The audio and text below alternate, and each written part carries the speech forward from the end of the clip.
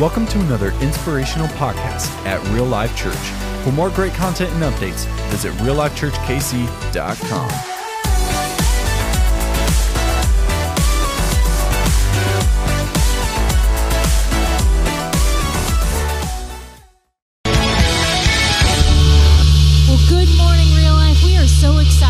Worshiping together with you today. So whether you're here with us in person or online, get up on your feet. We are going to worship God this morning. And so I hope that you have a smile on your face. Church is fun, and we are going to celebrate our God today. I can't count the times you called my name some broken night, and you showed up and patched me up like you do every time I get amnesia. Keep coming around. Yeah, ain't no way you'll ever let me down. Good God Almighty, I hope you'll find me praising your name no matter what comes. 'Cause I know where I'd be without your mercy. So I keep praising your name at the top of my lungs. Tell me, is he good? He's good. Tell me, is he God? He's God. He is good, God Almighty. You say your love goes on forever and your mercy never stops. So why would I assume you'd be somebody that you're not? Like the sun in the morning, I know you're gonna be there every day. So what on earth could make me be afraid? Good God Almighty, I hope you'll find me praising your name no matter what comes. 'Cause I know where I'd be without your mercy. So I keep praising your name at the top of my lungs. Tell me, is he good? He's good. Tell me, is he God? He's God. He is good, God Almighty. Praise him in the morning, praise him in the noontime, praise him when the sun goes down. Love him in the morning, love him in the noontime, love him when the sun goes down. Good God Almighty, I hope you'll find me praising your name no matter what comes. 'Cause I know where I'd be without your mercy. So I keep praising your name at the top of my lungs. Tell me, is he good? He's good. Tell me, is he God? He's God. He is good, God Almighty. Jesus in the morning, Jesus in the noontime, Jesus when the sun goes down. Jesus in the morning, Jesus in the noontime, Jesus when the sun goes down. Come on, that's right. Give him some praise this morning.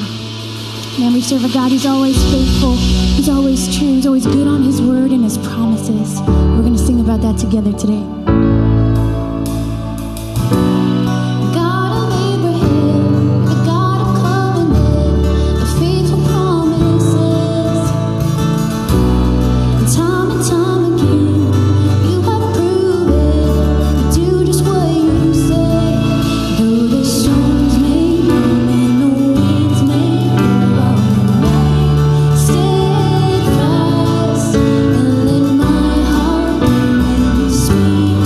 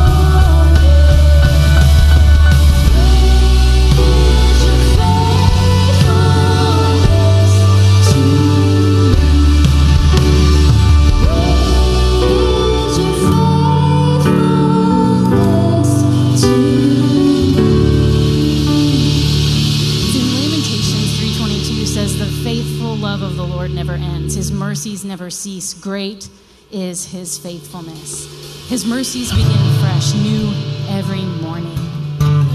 And it goes on, the next verse after that, to say that the Lord is good to those who depend on him. So we're going to lift up the goodness of our God today. 'Cause I love you, Lord.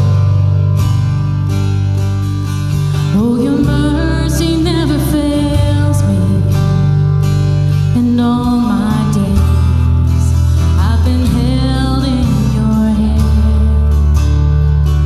From the moment that I wake up until I lay my head, oh, I will sing of the goodness of God. 'Cause all my life you have been faithful. All my life you have been so, so good. With every breath that I am able, oh, I will sing of the goodness of God. I love your voice, 'cause you have led me through the fire, the darkest nights. You are close like no other. I've known you as a father. I've known you as a friend. And I have lived in the goodness of God. 'Cause all my life you have been faithful. And all my life you have been so, so good. With every breath that I am able, oh, I will sing of the goodness of God. Lift it up to him today. 'Cause your goodness is running after, it's running after me. 'Cause your goodness is running after, it's running after me. With my life laid down, I surrender now. I give you everything. 'Cause your goodness is running after, it's running after me. 'Cause your goodness is running after, it's running after me. Your goodness is running after, it's running after me. With my life laid down, I surrender now. I give you everything. 'Cause your goodness is running, it's running after me.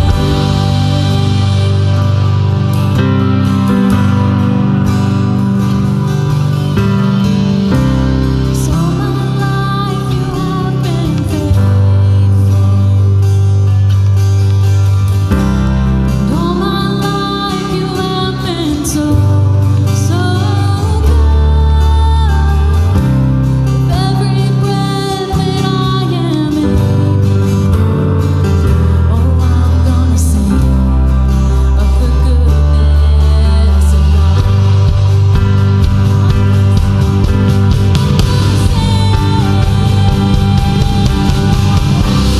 All my life you have been faithful. And all my life you have been so, so good. With every breath that I am able, oh, I'm gonna sing of the goodness of God. Oh, I'm gonna sing of the goodness of God.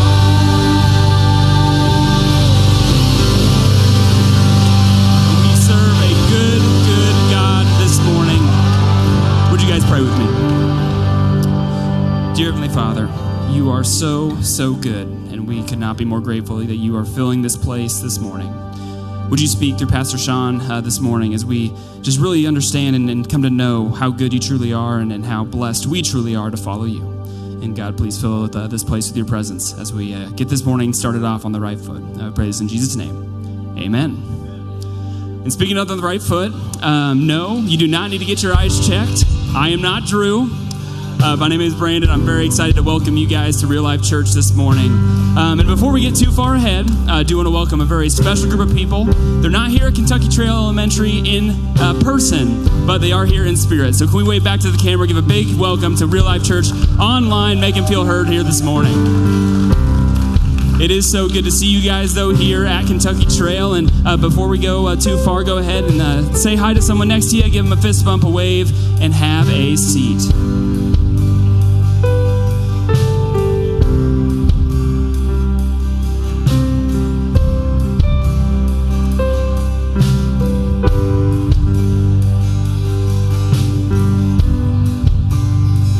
All right, and as you guys are sitting down, I do want to welcome anyone that is new for the first time here this morning at Real Life Church. We are so glad that you are here today and decided to spend this Sunday morning here with us. And, I would invite you to take a challenge. Get out your phone right now and open up your calendar app. And let's go ahead and pencil in the next 3 Sundays, 9:30 or 11 here at Kentucky Trail Elementary.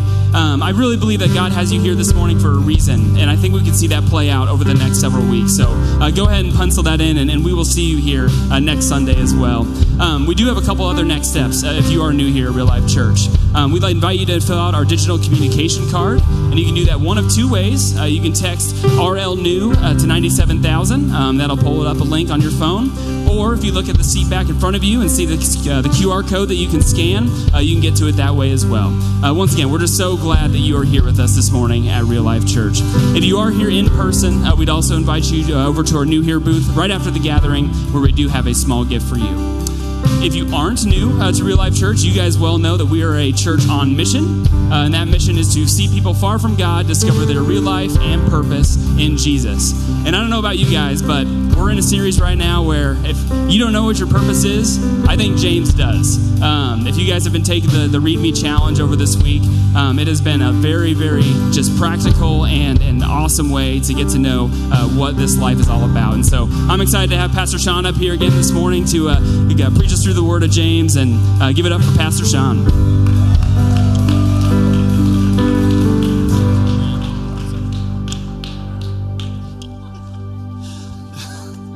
Drew is growling in the front row. Go, Sean.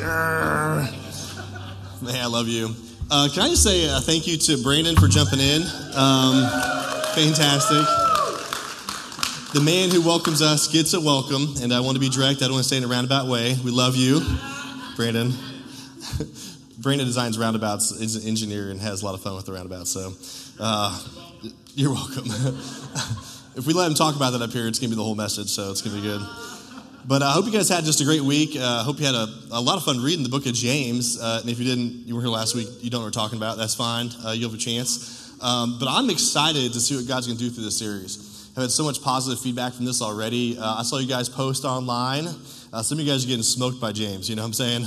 I mean, I saw the post. I don't know if Trisha's in the house. Amanda Doyon, I don't know. You read it backwards. It was crazy. She literally said it, read it. I was like, verse backwards, words, or just chapters, I'm not sure. But God was just moving through her as well. And so my mom, she called me. She goes, you know what? I took the Read Me Challenge. I said, did you? I said, that's incredible. She was actually, I read it so fast, I was startled it was over because it's only 5 chapters, and it's not like other books. Like, it's short. Like, if you pick up James in your Bible, you have to flip the page once for me to read James, you know? And so my mom, she's a big reader. So she picked up, she's like, well, I read James, and I'm like, wow, that was quick. I'm like, well, you know, if you want some quick stuff, you can go to Jude or Philemon, or, you know, she's like, I'll read those too. I was like, how about the Gospels? Man, go to John, you know? And she's like, I'm going to read all this stuff. And I said, Mom, listen, you know, if you read the Bible 15 minutes a day, just like you read James, you can read the whole Bible in a year. And she goes, well, I had no idea. It's just that fast to follow Jesus. And I'm not saying you should read the Bible through in a year. If you've never done it, I think you should do it, but just to know the Word of God. But man, this is one of those habits you put in your life that forever changes you. Foundational as a Christian, amen? just getting into the Word of God and letting the Word of God get into you. And so the challenge was to read James, the whole book of James, by the way. People ask a lot of questions on that. Are you sure it's just a verse or a chapter? It's like, it's the whole book. It takes like 15, 20 minutes. But to read it for 30 days straight. And so maybe you started, maybe you didn't start, but I want to encourage you to jump in. So today, I want to get some feedback from you guys. How many of you guys read the book of James this week? Just put your hand up. Just read it at all. Oh, nice, very good. All right, now how many of you were like, took the challenge for real, and you did it every single day, maybe 6 or 7 days, depending what day you started? Who did it? Put your hand up all the way. All right, here's what I want. I want to get a word from the Word from you guys. I want to talk to somebody that put their hand up there. God's been moving in them. Maybe you saw something in James you never saw before.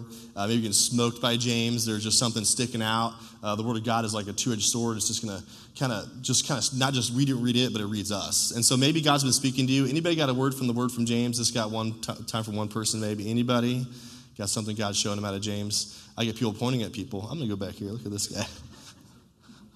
There's people pointing at people. I love that. Voluntold right there. All right, this is Brian. If you didn't know Brian, stand up, my friend. You know Brian. Give it up for Brian. He's waving. I love it. What'd you get? So I tried to bookmark something out of every chapter, just to capture something out of every chapter. And I think chapter 3 was the one. So it's 3, 5 through 6. So to the tongue is a small part of the body, yet has great pretensions. Think how small a flame sets a huge forest ablaze, and the tongue is a fire. The tongue represents the word of wrongdoing among the parts of our body. It pollutes the entire body and sets fire to the course of human existence, and is set on fire by hell. So I just thought that was like a reminder to, watch your tongue and just think before you speak, and not be inflammatory to situations that you're in or something like that. And it's really, really easy to just mouth off about something, but it's a lot harder to stop and think and try and be productive and move the situation forward. So that's awesome. That's a good word. Come on, get up for Brian. I'm gonna jump back up here. But Brian, I'm gonna congratulate you because you're doing something that is foundational to a Christian, and that is getting a word from God yourself, being a self-feeder. And so you read the Word of God, and God spoke to you, and He's convicting you or showing you something, giving you something fresh, something that encourages you or shaping you, and applying it to your life. And that's really foundational as a Christian, amen? We just don't get a meal once a week, and so getting to the Word of God is so important. And so I want to congratulate you doing that. And the reality is we can do it every single day. The Word of God is shaping us. It's like a hammer and a chisel, and it's cutting off some fat. Come on, somebody, right? It's doing some heart surgery. As Brian said, there's some things in our heart. There's some things that, man, it's so easy to mouth off. That's a good scripture for social media. Come on, somebody, right? And the real reality is it's in our heart because the mouth speaks what's in the abundance of the heart. And so I love that God's speaking to him through that. And each of us, I believe, as you read James, this is why I love doing it this way, just one book for 30 days, which is really powerful, is because when you go into the rest of your life, which you're going to get there, right? You'll forever go, man, James says, James says, James says, James says. I'll have you give a testimony, and you'll just start reading, you'll just start saying James because you know it inside your heart. God will convict you, start talking to your children, and you'll say, hey, you gotta be quick to listen, son. Just right out of James, right? Like it's just going to come naturally to you when you read that, and forever you'll know, like just not like skipping a rock, but throwing a large boulder into a river or a creek or a lake. Dude, this is James, and this is the Word of God, and it's true, and God can begin to shape you. So over the course of this month, you're going to do a lot of repentance, amen? Because God is going to start cutting some things into your life and out of your life, and so I'm excited. So thank you guys for reading. If you haven't started yet, hey, never too late to read the Word of God, amen? If you tried it every day, you didn't make it, hey, we love you. Come on, somebody. Keep pushing. I'd love to see what God's going to do through you. Well, this whole series really is kind of diving deeper into James. You could spend a year in the book of James. We're not doing that. And so at some level, I'm still kind of skipping a rock across the surface. But I'm going to pull out some highlights of James, the theme of James, get a little deeper in some areas in James, and really leave it up to Holy Spirit and God for you to be reading this and get out what God has put into you on this. So next 3 weeks, we're going to go through the book of James. And I take that back, actually. Next week's very special. We have something different happening next week with Heart and Soul. So we'll put James on pause next week, but we'll do James 1 today. And so I'll do, I'll pray before we jump into the first chapter of James. Father God, we come before you. God, I pray you just do something inside our lives today. God, you'd move in us. God, that your word of God is sharper than a two-edged sword. God, that divides the bone and marrow and the soul and spirit and does really just judge the thought and intention of our heart, God. And so, God, just drive into us the Word of God and chisel away and cut away things that don't look like you. Build us up and encourage us. Allow us to know you because we know your Word and we see you and we leave changed. God, I pray we just don't read you, but God, very actively when we pick up your Word, this isn't a dead book, it's a live book. God, that you're reading us. And so, God, I pray you be quick to listen today. God, be slow to anger and slow to speak, God, that we would hear the words you have for us, that we would be forever changed. I pray for those who picked it up this last week, and I pray that this would begin a habit in our lives, a daily habit, that we could follow you and know you every single day, that knowing you isn't difficult, but it's a discipline. And so, God, I pray that we begin the discipline of reading the Word of God, put in our heart every single day and follow after you. God, bless those who are in your Word. God, encourage us who aren't. And God, use this today and pray this in Jesus' name. And everybody said, Amen. We're going to dive into James chapter 1. You never guess where we're going to start. Verse 1. Come on, somebody. We did this verse last week, but I'm going to hit it kind of starting off. But James 1:1, this is really the heart of James. I love this. It says this, from James, what? Somebody help me out. A slave. A slave, this is a bondservant of God and Lord Jesus Christ. He says to 12 tribes dispersed around greetings. And so he's writing to these 12 tribes. This is the Jewish people. He's writing to these Jewish people that are being persecuted. He's in Jerusalem. He's really one of the first pastors in the church of Jerusalem. And these Old Testament followers of God are now believing that Jesus is the Messiah. So they're called Messianic Jews.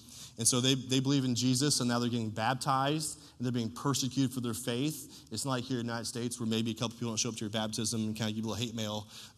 When they got baptized, they were being kicked out of their family, being ostracized, shunned, removed, disowned, and killed for their faith. And that's where being dispersed, being persecuted, and being killed. And so James, he starts out saying, James, a bondservant, a slave of Jesus. And this word for bondservant is a Greek word doulos. This means a slave for Jesus. It actually means this, one who sells himself into slavery of another. It's pretty impressive that James freely said, I'm going to be a slave of Jesus. Now, I don't know if somebody asked you your relationship to Jesus was like, what word you would choose. But for James, he said, I'm a slave of God. For him, it was the highest honor to lay his life down at the feet of his half-brother Jesus and say, I serve the King of Kings. It was a privilege for God to use his life. And those Old Testament leaders, you'll find Moses and David and Elijah were also called themselves slaves of God.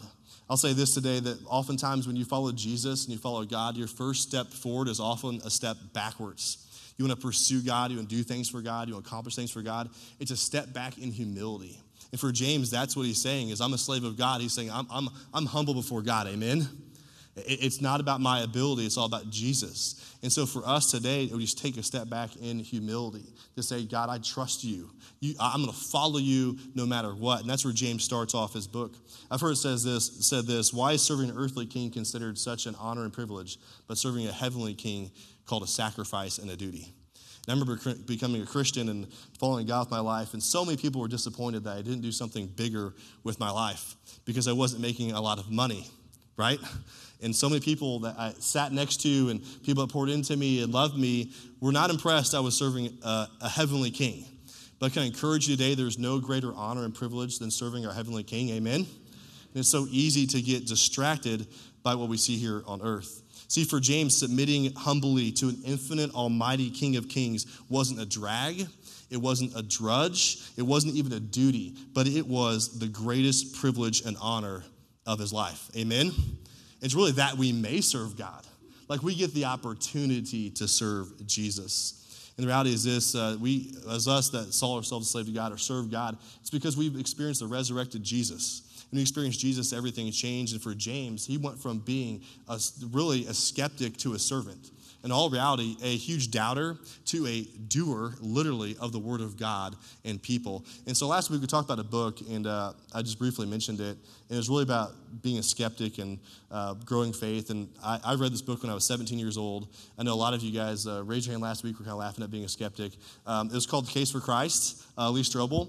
And I want to add some value to you guys today. If you're in that spot, you're like, hey man, I wish I didn't have so much doubt, or maybe I feel like I'm a little skeptic, or how do you really know where the Word of God came from? Like, I don't know if I trust all this. Like, and how many of you guys read this book before? No, a lot of you read this book. So many hands across the room. All right, so if you pick this book up, guess what? You're in a room full of other doubters and skeptics. Come on, somebody. Don't feel ashamed. Jesus loves doubters. James is a doubter. He told Jesus that he was not the Son of God, and then later met Jesus and was like, all right, you are. And you look at Paul, man, he killed Christians because he didn't believe that Jesus was so it was. So I'm going to pass out somebody who wants this book. If you really feel like God can use it and you want to read it, I would encourage you. It's a little more intellectual. But if you want this, I'm going to give it to Drew. Come here, go, Drew. This is for Drew. Put your hand up and take this book. It's a freebie. Come on, somebody. This is your chance right there. Tony, right there in the third row. Tony, wave your hand. He's going to read this instead of going to the Chiefs game today. Come on, somebody.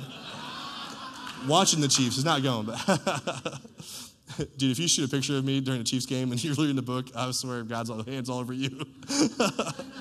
Oh, it's going to be good. But man, how you start a letter is so important. And every letter in the New Testament, most every letter in the New Testament, has what they call a salutation, has a greeting, has an introduction. The introduction is so important because it really drives the theme of where that person is going to go, and James is no different. He writes with a purpose, and so why is he writing? And let's look at James chapter 1, verse 2. It says this, my brothers and sisters, this is how you know he's talking to Christians, amen? He's writing to these Messianic Jews, consider it nothing but what? Help me out. Nothing but joy. Nothing but pure joy, deep joy, great joy when you fall into all sorts of trials. Consider nothing but joy when you fall into all sorts of circumstances. Consider all joy when problems hit life, when life gives you limits. Consider it joy because you know that the testing of your faith produces endurance. And let endurance have its perfect effect, that you'll be perfect and complete. Now, here's what it doesn't mean. That word perfect doesn't mean flawless, amen? The perfect means mature. So don't think that if you follow Jesus hard and you think you're going well, that you're going to be perfect, okay? You're still in a fight, but you are mature, not deficient in anything. And so this is significant. This really starts out the theme, and so I wrestled this down. This is kind of the summarization, the theme of James that I put together. You may come up a little different, but it'd be something along these lines, and simply this, that God is working while you are waiting, patiently waiting. That your problems are opportunities for you to mature. That you can live out your faith to a lost and dying world. This is the theme that James go back to over again. That God is working while you are waiting. Now, if there's a memory verse, if you haven't had the chance to memorize this one, this is the verse you should memorize out of James 1, that verse 2, second half of 2 and 3. Consider nothing but joy when you fall into all sorts of trials because you know that testing your faith produces endurance. This is one of those foundational verses you're going to have to go after as a Christian. If you prayed the sinner's prayer and you thought your life's going to be easy, I'm sorry to tell you today, come on somebody, that you're going to be persecuted, that Jesus was persecuted, and you'll be persecuted as well. And while you're enduring, what happens is God is working in you. I would encourage you today, your problems doesn't mean that you're doing something wrong, amen?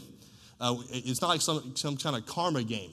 It's not a game, well, if you're good, then there's no problems. If you're bad, there's problems. No, it doesn't work that way at all. The problems don't mean that God doesn't care as well. Matter of fact, it's the complete opposite. Your problems mean that God does care, amen? Because he's using your problems to mature you. Problems don't mean that you're being punished. Doesn't mean that you did something wrong and now God is going to put the microscope, and a little light on you and kind of sit on the throne and give you a little fire like you're burning an ant. That's not what this means at all. Matter of fact, it says the opposite. It says, count it all joy when you fall into problems. Here's the reality. Problems reveal. Problems reveal what's below the surface. Problems reveal and don't conceal. Now, I've never met somebody I've met a lot of people that love painting. Oh, I love painting, I love painting, I love painting. But I've never met a single soul in my life who's ever gone to me and said, Sean, I love prepping. I love prepping. Who knows paint is all in the prep? A paint job's all in the prep. If you want something to look good, you got to spend the time and energy behind the scenes to prep it. Now, everybody loves I'll put the color on, but man, most people hate the prep work. And when God gives you a problem, he is prepping what's beneath the surface. If your first job of painting is just put paint on the wall, it's like putting lipstick on a pig. Come on, somebody. You're going to see all the imperfections, all the issues, all these different things. It's like, oh, cool, you want to have all that stuff, but below the surface, you have all these issues that are immaturity that are leading to these other problems, and eventually it looks terrible, right? And so the reality is God is using your problems as an opportunity to mature you. Your problems are a test of your faith, become your greatest opportunities to maturity. What James is saying is simply this: stop grumbling about your problems. Come on, somebody. It's so easy to just complain about the problem, but instead start thanking God because he's growing you. Every time I get into a problem, the first thought I have is, God, what are you showing me? Because I've been through some hell and back kind of problems, right? And some of you guys are walking through that valley, walking through that season, and you're like, man, I don't know what to do. Just thank God there's a problem, because God is trying to get your attention and use you. Listen to me, the lady at Taco Bell, when you order the meal and you get the wrong bag with the wrong food, with the wrong drink, come on, somebody, 45 minutes later, she is not your problem, amen? It is the patience inside of us that's the problem, amen? If your kids are acting like fools, come on, somebody. Your kids aren't the problem. I'm preaching to a lot of people right now.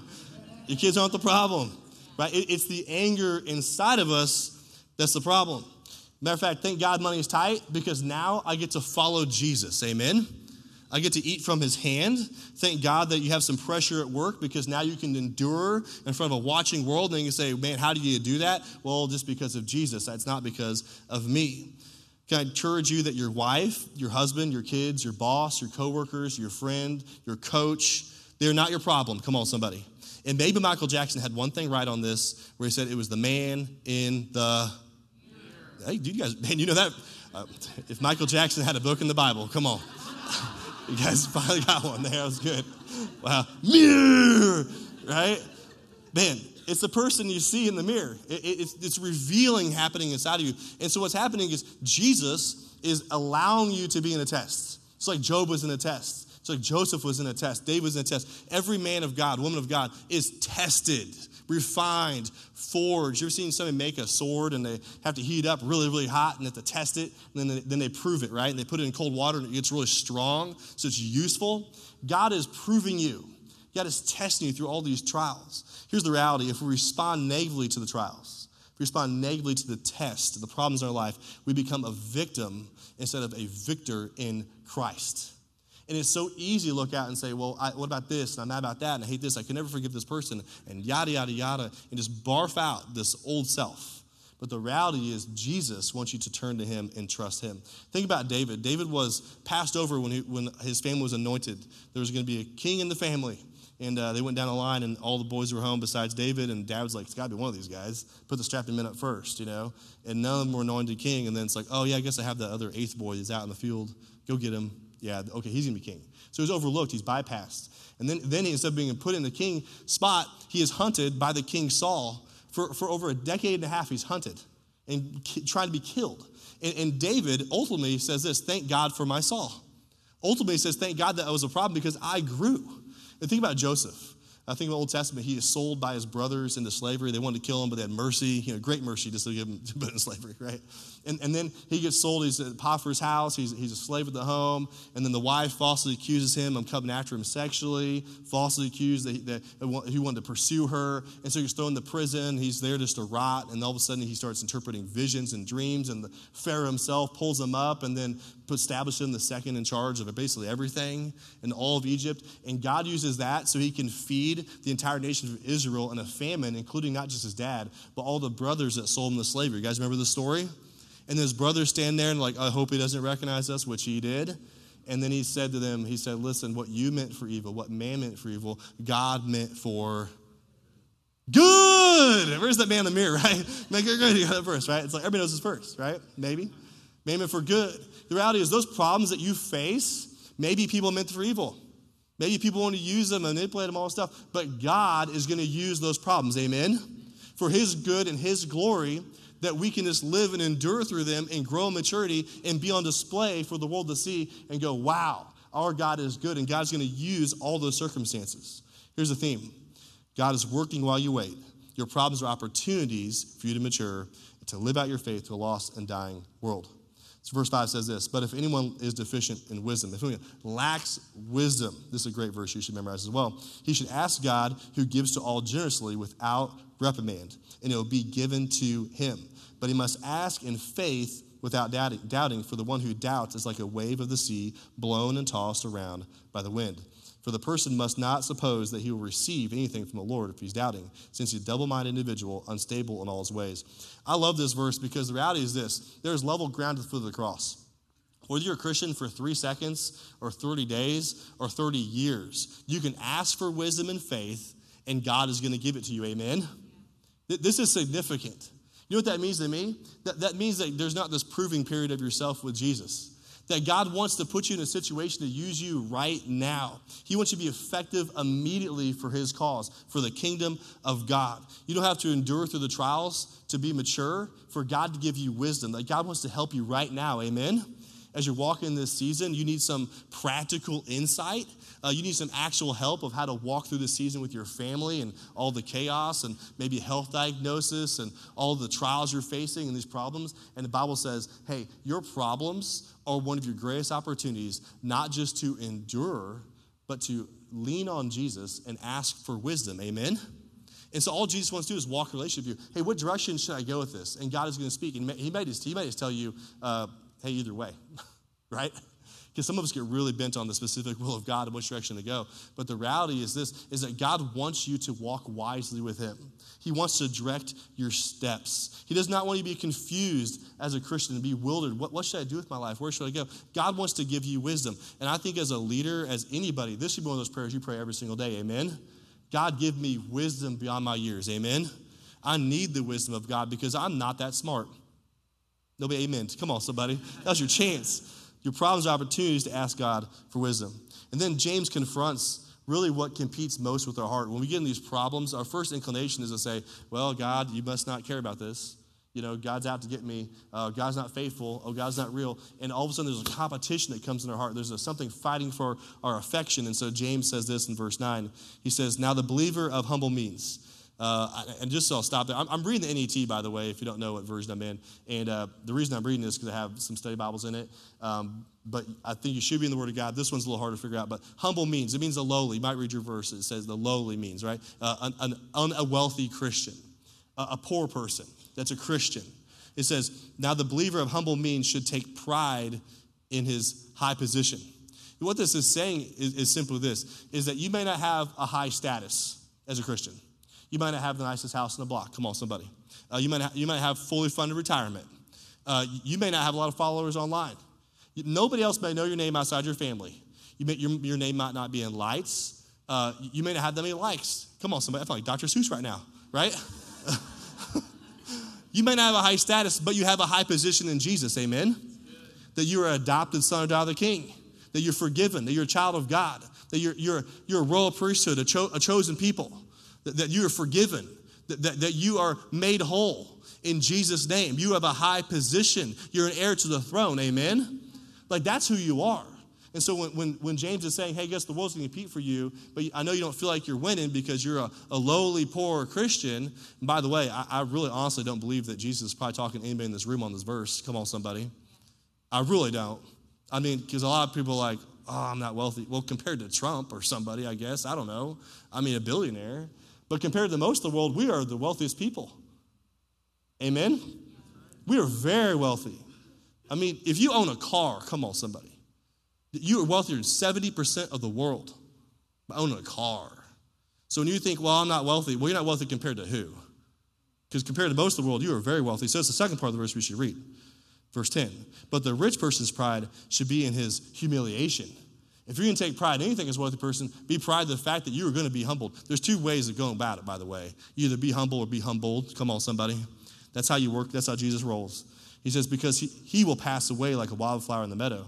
For the sun rises in the heat and dries it up in the meadow, and the petal of the flower falls off, and the beauty is lost forever. So also the rich person, in the midst of his pursuits, will wither away. Man, I wonder what's going to happen one day in my life when I die. What was I pursuing? Like, what was on my heart? And for the wealthy person, the temptation is to continue to pursue wealth. It's continue to pursue. And the reality is we always want twice as much as we have. Come on, somebody, right? I mean, you think about your salary, it's like twice as much, whatever it is. You're at twice the size of the church, right? And it says this. It says, for that person must not suppose, sorry, I'm not reading this right. I'm messing myself up here. We're going to get there. I love you, Jared. I feel like I got burned, but thank you. There we go. Sorry, flip my page. Listen to this. Don't let the pursuit of this world be the solution to your problems. Amen?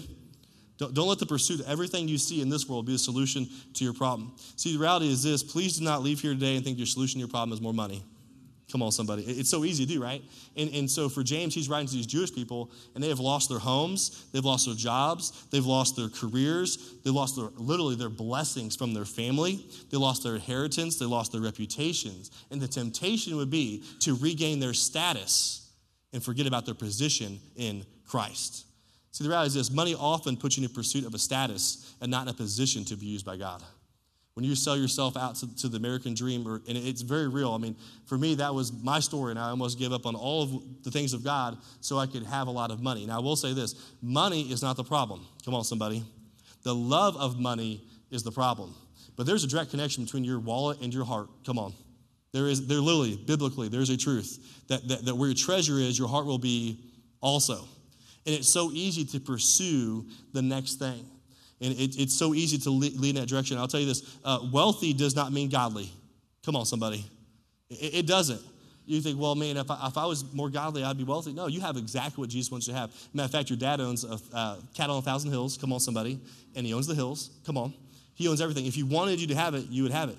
But the reality is this: wealthy doesn't mean generous either. Amen? You may suppose like the church is built on like a few wealthy people, and you guys like the average people just show up. No, the church is built on average, ordinary people who are sacrificial in their giving. Amen. And the reality is this: just because somebody gives a large gift doesn't mean they're generous. Can I back that up? If you're a wealthy person and you give something that's a very small percentage to your wealth, that does not make you generous. Amen. It's just the truth. And so it's sometimes hard for me as a pastor to say, hey, thanks for your generosity, because I don't really know if you're being generous. I know you gave. Come on, right? But the reality is this: generosity comes from the overflowing presence of God in somebody's life, and they're saying, hey, thank you, Jesus, and they give back generously.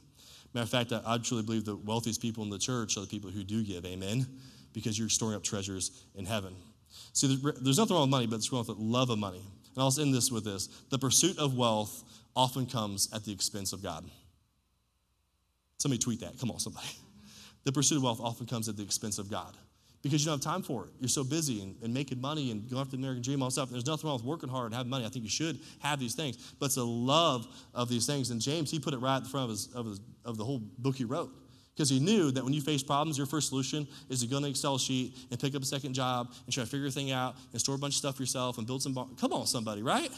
Like James knew that was going to happen. Nothing's changed since Jerusalem 2,000 years ago. James writing to us today.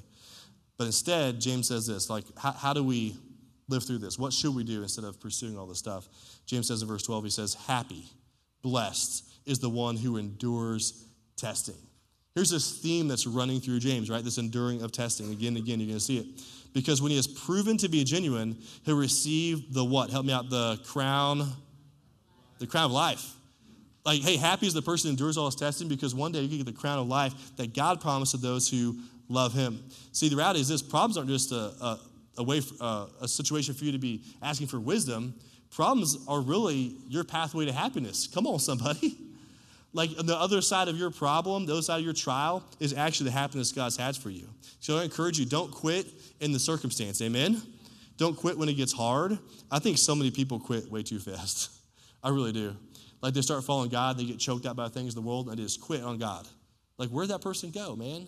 Like, they were coming so faithfully for a few months, and then the world just throwing stuff in their life.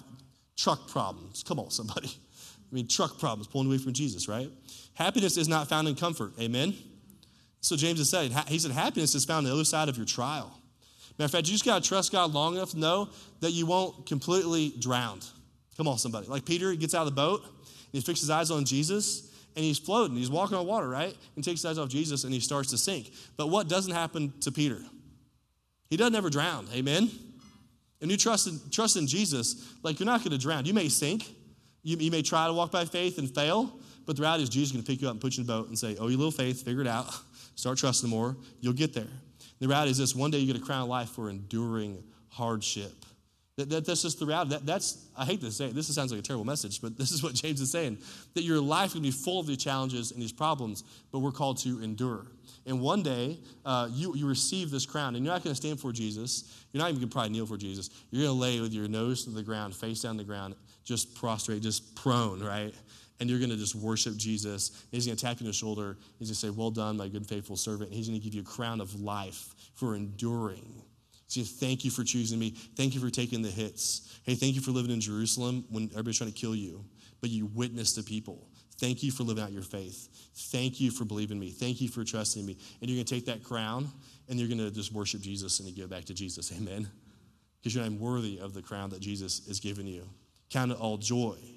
So you consider how do we endure? And James goes through this in verse 13. He said, let no one say when he's tempted, I'm tempted of God. For God cannot be tempted by evil, and he himself tempts no one. And people like to blame God for their problems, but the reality is this: God is not drawing you away from himself. God's not putting these things in your life so that you could not follow him. God's putting these things in your life so that you would follow him. So when you walk through something hard, I believe God's trying to teach you something big. Amen? He's trying to get your attention. He's like, hey, wake up. Wake up. I'm right here. I'm the sustainer. I've never changed. I'm the beginning and the end, the King of Kings. I am immutable. I never change. I'm the same yesterday, today, and tomorrow. You can trust in me. He says, but the one who's tempted, but one is tempted when he's lured away and enticed by his own desires. God didn't move. We're the one moving. He says, then when desire conceives, it gives birth to sin, and when sin is full grown, it gives birth to death. Do not be astray. Do not be led astray, my dear brothers and sisters, because there's this rumor going around that God's the one pulling us away from him. The rumor going around that we're tempted away from God because he is evil and he wants us to fail, but that's not the reality. See, God does not move. We're led astray by what's on the inside. If I squeeze an orange, what comes out? Oh, you guys are smart. If I squeeze an apple, what comes out? If God squeezes you, what comes out? Some of you took it literally. Some of you took it figuratively. I don't know, right? But when God squeezes you, it reveals something inside of you. It's revealing your character. And so instead of saying, God, I hate the pressure. God, why'd you put this pressure? You're evil. You don't like me. Blah, blah, blah. No, he's just squeezing you to see what comes out. Is it godliness that comes out? Is it the fruit of the Spirit that comes out? Is it patience that Leah talked about? Is that patience coming out when God uses that Leah to squeeze you? Amen? Come on, you know your marriage is the place where you're getting squeezed. Come on, somebody, right? And what comes out, right? It's a picture of the church, right? But what comes out, you guys are sharpening each other, right? That's what happens, iron sharpens iron. But what comes out when God squeezes you? We don't blame God. We don't blame the pressure, amen? The pressure's going to come. But what's revealed is revealing our character. See, rather, God doesn't cause us or tempt us to sin. He gives us freedom from sin, amen? James 1:17 says this, all generous giving and every perfect gift comes from above, coming down from the Father of lights, whom there is no variation or the slightest hint of change. See, what he's saying is God the Father, that Jesus, God the Holy Spirit, they're steadfast, they're unchanging, that they're the same yesterday and tomorrow. And by his sovereign plan, verse 18, he gave us birth through the message of truth. That's the gospel. They're born again through what Jesus did on the cross, that we would be the kind of first fruits of all his creation. See, the reality is this, the Father of lights, there's no variance, there's no change. Matter of fact, the Father of lights cast out all darkness. And the reality is that God wants to cast out all the darkness in our lives too, amen? He wants to cast it out. He doesn't want you to live in darkness either, so he gave generously. Matter of fact, he gave his perfect, spotless Lamb of God, Jesus, for us, amen? He gave the perfect, permanent sacrifice on the cross, who himself was the message of truth. Matter of fact, the Bible says if you believe that Jesus is the way, the only way, the truth, amen, and the life, that you have life everlasting, you be born again. And he gives us truth. And he gives us birth. And the reality is to become first fruits of God. Now think about this. All of creation is messed up because of sin. Matter of fact, the Holy Spirit is called the restrainer because he's restraining, because all of creation is groaning because of sin. You have tornadoes and hurricanes and all these problems because of sin. And the Holy Spirit's restraining these things on earth. And now the first things of everything that Jesus redeemed, he redeemed us. Amen? He redeemed us. We were the first fruits of redemption. We're the first thing in all creation that was affected by sin that was made perfect in the image of God. Amen? Oh, come on, somebody. Jesus came down. He didn't fix the wind. He didn't fix nature. He fixed us because he loves us. The first redeemed in all creation. In all creation, we are free from the curse of sin. And so the reality is this, God made a way for us to know him, to have freedom of sin. So it's not God that causes us to sin. It's ourselves when we're enticed away by our own lusts and desires. Verse 19 gives us instructions how we follow God. It says, understand this, my dear brothers and sisters. As Christians, let every person be quick to what? Help me out. Quick to listen. Because God gave you 2 ears. Come on, somebody. We all heard this, right? Slow to speak and slow to anger. For human anger does not accomplish God's righteousness. You'll never find God's righteousness when you're angry. So put away all filth and evil excess. And what? I love this. And humbly welcome. Humbly welcome the message implanted within you, which is able to save your souls. Here's the reality of what James is saying. What's happening to you is not as significant as what God is saying in you. What's happening to you, please don't leave here and go, I wish I wasn't in these circumstances. If I wasn't around all these problems, if I wasn't married to this person, if I had that job, if I wasn't whatever, right? But leave here going, okay, God, what are you doing through these circumstances? I'm listening to you today. See, God's speaking, but are we listening? For so many Christians, they're so mad at God. Whether they say or not, they're mad because maybe a loved one who is sick, or somebody that's not here anymore, or their life is not fair, or something happened in their childhood, and why did it happen? And the Bible says, hey, all this is filth and evil excess. This is residue of the self-life. What he's saying, be quick to listen to God because God is speaking to you. One of the things as a disciple, one of the first things you have to recognize is God's voice. The Bible says, my sheep hear my voice, and I know them, and I call them by name, and they follow me. That you know God's voice. When Jesus came, he gives us a way of following him. It's called repentance and belief. You repent, for the kingdom of God is near. You know, the kingdom of God is hand. There's a repentance that happens, and every time you walk through anything in life, there's this like, okay, God, what was me? Like, what am I need to change in my life? What do I need to cut out of my life, God? And nothing else changes. God changed me. And so I have this repentance, and there's a belief. There's a truth that God is speaking to us. And those truths are in your life. That's what your problems are teaching you, amen? There's some truth being reminded in your life, and if we didn't have those problems, the reality is we don't change unless we have to. We seek comfort, and God's like, man, I didn't call you to be comfortable. I called you on a mission. I need to grow. And so, God, I'm trusting. Matter of fact, is this, you're quick to listen. You got to listen to the smartest person in the room, amen? His name is Jesus. Be quick to listen to God. Let him do most of the talking. Read his word. He's speaking through his word. He wrote this down for us. It's not a mystery. You can know the word of God. Just pick it up and read it. No one's stopping you. It's not some fable. Like you don't have to be a preacher. Just have to be a disciple, amen? Just get into the word of God and let the word of God get into you. So the word is simply this: God, you have me right here. You have me right now. You're in the midst of this problem, and I have no solution except for you. So if it's going to be a drought, well, then I'll trust in the sun, Jesus. If it's a hard season, I'm just going to keep trusting. Like, I don't need the rain, but God, if you bring the rain, I love the rain. But God, what are you teaching me? And that's what you learn in the hard seasons. Not to run away from God, but to run to God.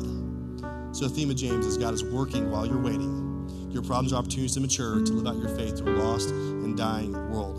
You just don't welcome the message in your life. You're actually called to live it out. And that's what James says in verse 22. He said, be sure you live out the message. You do not merely listen. Don't just listen to it. Come on, somebody. That means, I say all the time, it means do something about it. Go do something about it. Don't just listen to it. Do something with it. And so, if you just listen, it says, so you see yourself. Man, some people are like, man, I love going to church. It's cool. Love you going to church. Man, I love listening to that podcast. Cool. Man, I love you listening to that podcast. Man, he's such a great preacher. Oh, man, I love that preacher. No. It's just listening. What are you doing with the word of God? He's called you out. He wants you to live out on faith. What are you personally doing with your faith? You're not called to merely listen to the word of God. You're not called to just listen to a podcast or hear the word of God tickle your ears and feel good about it. You're called to live it out in faith. For someone merely listens, verse 22, to the message and does not live it out, he's like someone who gazes his own face in the mirror. For he gazes at himself and then goes away immediately, forgets what sort of person he was. You look in the mirror and you're like, ooh, man, I got some pimples. Hairline's going back. Ooh, I'm sexy, you know? Totally forget. Immediately, like, what is really happening? It's so true, right? In the words of God, he's called to put into our heart, not to forget. He says, but the one who peers into the perfect law of liberty, the one who stares into the perfect law of liberty. You know what the perfect law of liberty is? It's here. It's kind of, it sounds like an oxymoron, like perfect law of liberty. There's a law of freedom, the words of freedom. Jesus himself The Bible is a law of liberty. And if you look into the Bible and you start seeing yourself, you go, oh my God, I got to change. Because you're not forgetting who you are. It says, but the one who appears in the perfect law of liberty, like look in the mirror. And it says this fixes his attention there. Like you set your eyes on this. You set your heart on this. You set your mind on this. And does not what? Does not, come on, I know the verse is up there. Become a forgetful listener. It's so easy to be a forgetful listener. I know God's speaking, but man, I'm so busy doing some other stuff. But if you look at the perfect law of liberty, don't become a forgetful listener. What that means is this. That means you're a Sunday saint and a Monday ain't. Come on, somebody. Right? Like I heard on Sunday and I forgot on Monday. You know, I'm one of those guys who love taking notes. I'm a note taker. If you've been around me, you know it. I got the note app on my phone. I fill it full of notes. I love it. When I was young, I started writing, sermon notebooks, right? And I don't care. You can put the worst preacher in the world up there. I'm going to get something out of it. Come on, somebody. Because God's speaking, even if this doesn't take your fancy. But I'm going to get something out of it. I just take notes and I leave there going, okay, God, I got some nuggets of truth. And some people speak, you can't write fast enough. You're like, holy smokes, dude. Dude, the word's coming on. Because I'm hungry for God. I don't want to be a forgetful listener. I have to write it down. There's an old saying that says the shortest pencil is better than longest memory. Come on, somebody. That's why I take notes. Because I want to remember what happened. But the one who lives it out, he's blessed in all he does. The one who reads the Bible, the one who's getting smoked by the Bible, the one who fixes attention on the words of God. Like Peter, he fixed his eyes on Jesus, and he's walking on water. Join the club. The one who memorizes the word of God, the one who puts it in his heart and can walk out and say, you know what? I don't need the book. Maybe I left it at home, but I've got the book right here. Come on, somebody. Those verses that you memorize, they'll work themselves into every time you share your gospel, every time that you share your faith, every time you're struggling, boom, right back. Every time God gives you the word, it just comes right back to memory. One of the things I did was a youth pastor. I memorized 100 or 250, Master's 250. I memorized 250 verses with the youth kids. Now, we took the kids to Chicago if they did it, and I memorized 250 verses, and I did them all at the same time. So one day I was like, okay, here's 250 verses. Let's just start. And boom, from memory, 250 verses. Do you know what verses I use in my messages all the time? You want to guess? The 250 verses I memorized. Come on, somebody, right? Because it's in my heart. And so you just memorize the word of God. Put it inside your life. It's really not that crazy.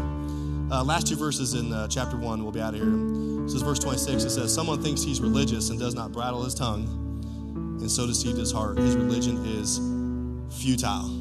If someone claims to know Jesus and says everything they think, come on, somebody, their religion is futile. If somebody gets on social media and says everything that they would never say in front of somebody else, come on, somebody, the religion is futile. You know, like if you ever get on a horse, you put this bridle on and a bit, and that bit goes across the mouth, and the horse is steered by where you pull the mouth, right? Because that tongue is like a flame. Like, Brian, come on, you preached a message earlier. And dude, it gets us in more trouble than good. Just ask Diane. Come on, she knows. I was not blessed with a quick tongue, and it's fat, so I mumble. You don't know what I'm saying, but it's quick. I'm cutting you to pieces, right? It's a spark, it's a flame. It's all of a sudden just, oh wow, that was great. So I had a gasoline and a match and some Dave, I was good at it. Good thinking. You're an idiot. You know, right? But if someone claims to know Jesus, but if all they are is talk, that's what it means. You just yap, but all you know, but don't anything happen about it. It says it's worthless. It's been said this, that men often are very similar in their boastings, but vastly differ in their deeds. And that is so true. Every person, oh, I'm going to win this game. Oh, man, look how great I am. They start tooting the horn, blah, blah, blah, blah. And at the end of the day, there's only one person left in the race at all. Just how it goes. It's all talk. I hear all the time, hey, you go to church? Oh, yeah, I go to church. Oh, where do you go? Man, it's this church up, it's off of well, how do you get there? It's like, well, it's like 71, like what, like Bannister? Oh, yeah, Bannister. Oh, man, that's my stomping ground. I grew up by that. Come on, bro. What church you go to? I know all the churches over there. Oh, well, well, who's your pastor? Right? You don't go to church. You freaking kidding me? Talk. Like, just be honest with me, bro. Hey, man, I've been to church forever. I went to church one time 3 years ago. Right? But some people, like you're a pastor, don't let you down. I feel you, man. Like, but just be honest. You don't go, right? Didn't take long to figure it out. Ask one question. Where's your church? Didn't no idea. Futile. In vain. Religion is worthless.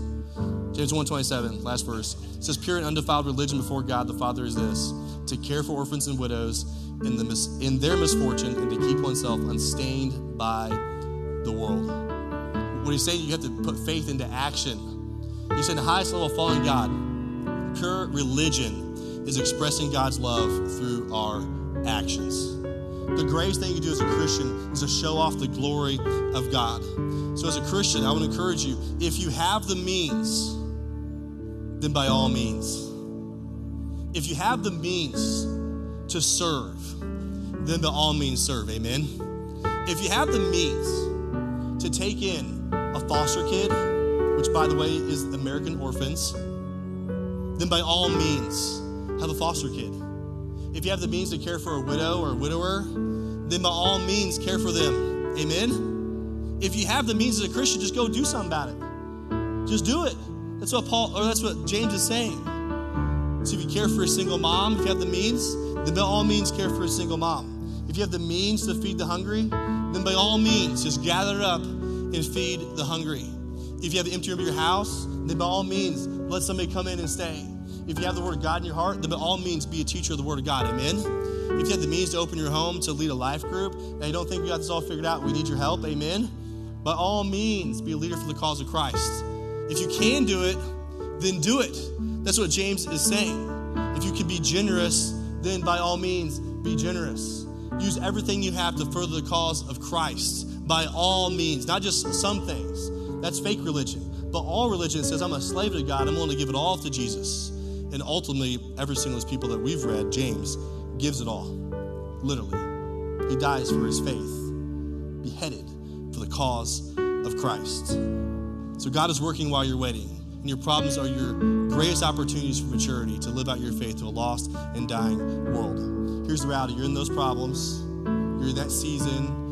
And God is leaving you there because there's people next to you that don't have the hope of Jesus. You know, when you're on the mountaintop, you don't have to look up.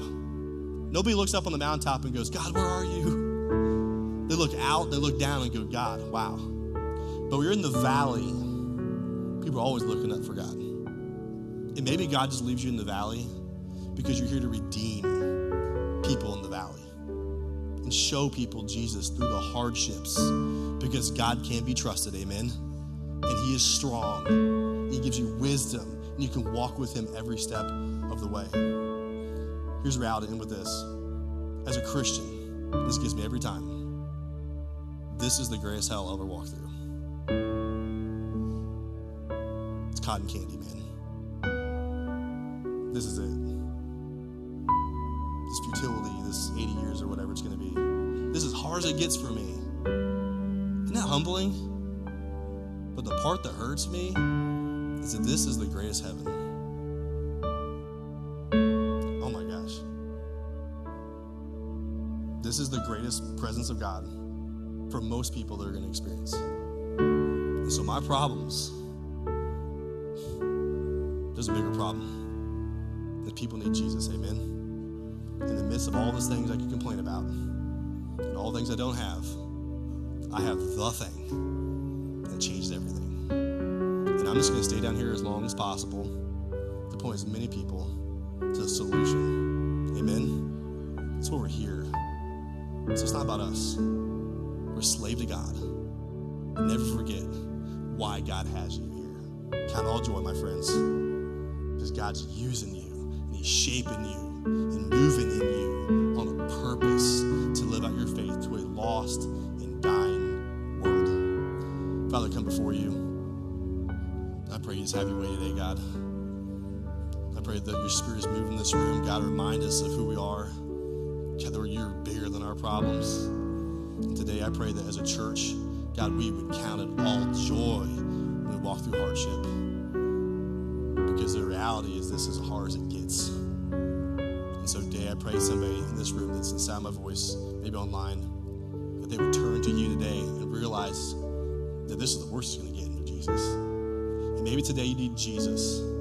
Maybe today you need the perfect gift that came down down from heaven to us, the message of truth, the gospel, that Jesus died for you. If that's you today and you need Jesus, you'd be forgiven and made new. All you got to do is turn to Jesus. The Bible says if you believe Jesus is the way, the truth, and the life, that died on the cross for your sins, that you may be made whole today.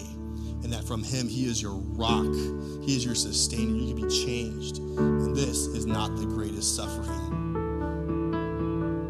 This is now the greatest suffering that you'll ever have, is this earth, because you spend eternity with Jesus. And today, if you need hope, you need forgiveness, you need strength in the problems we all face, there's no one greater. There's none greater. There's only one. His name is Jesus. And so if you need him today, without even looking around, would you just raise your hand high in this place and say, I need Jesus?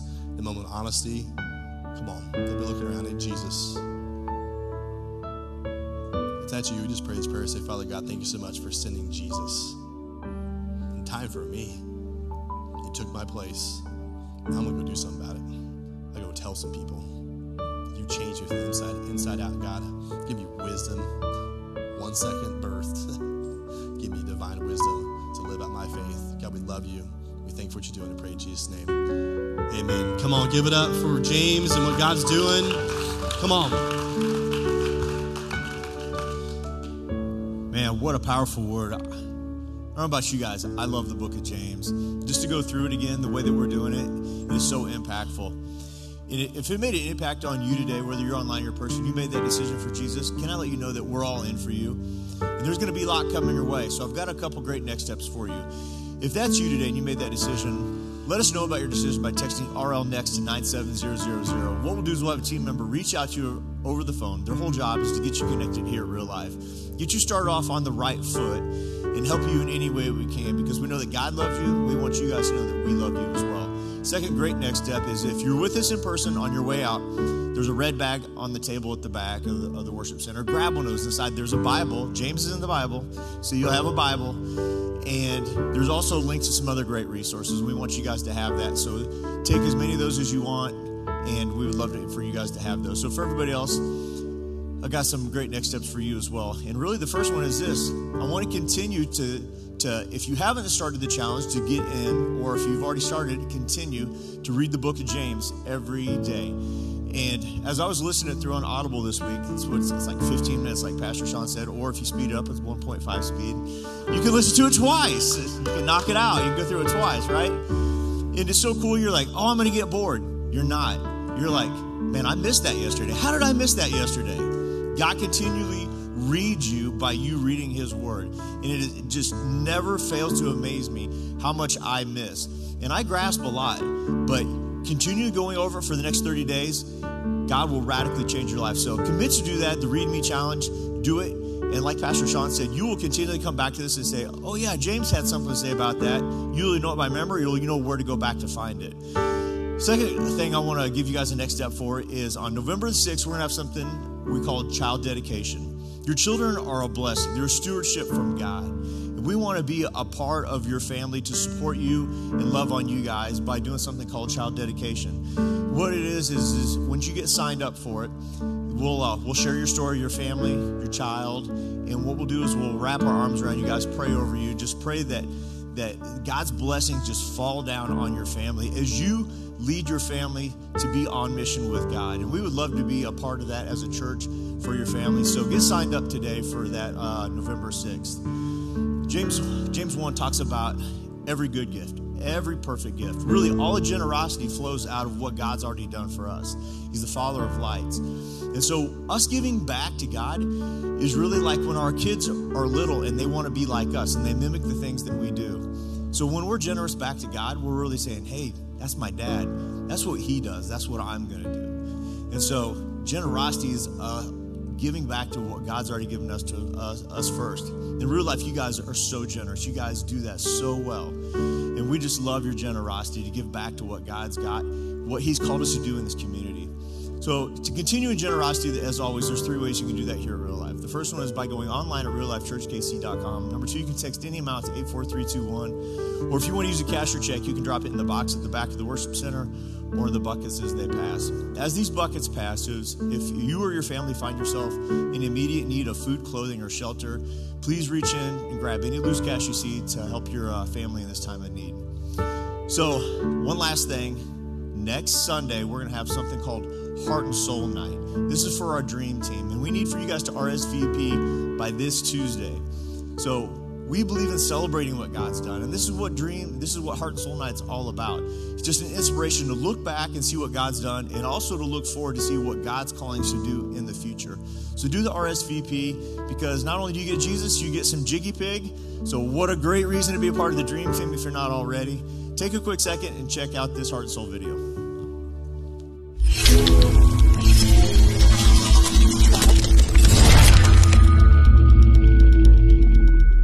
So one Sunday we were tearing back down this hall, and Dan was with me, and there's parts that are easy and quick to do. There are other parts that are not so easy and quick. One is putting the tables back where they belong, and you have to look at a master list and look at the tape on the ground. It's just cumbersome, and I hate it.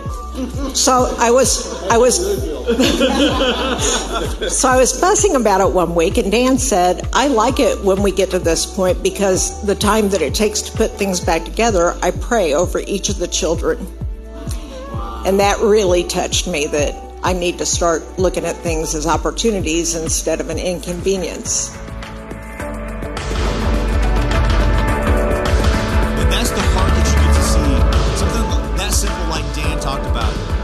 Take something mundane as far as putting a desk back and there's a child's name. Hey, that's an opportunity for me to pray over that kid. So can't wait to celebrate with you guys at Heart and Soul Night. Hey, if you guys need prayer for any reason, we'll have a team member up here. We would love to pray with you. Can't wait to see you guys at a life group this week or next week at 9:30 or 11. And as always, remember, whoever finds Jesus discovers real life and purpose.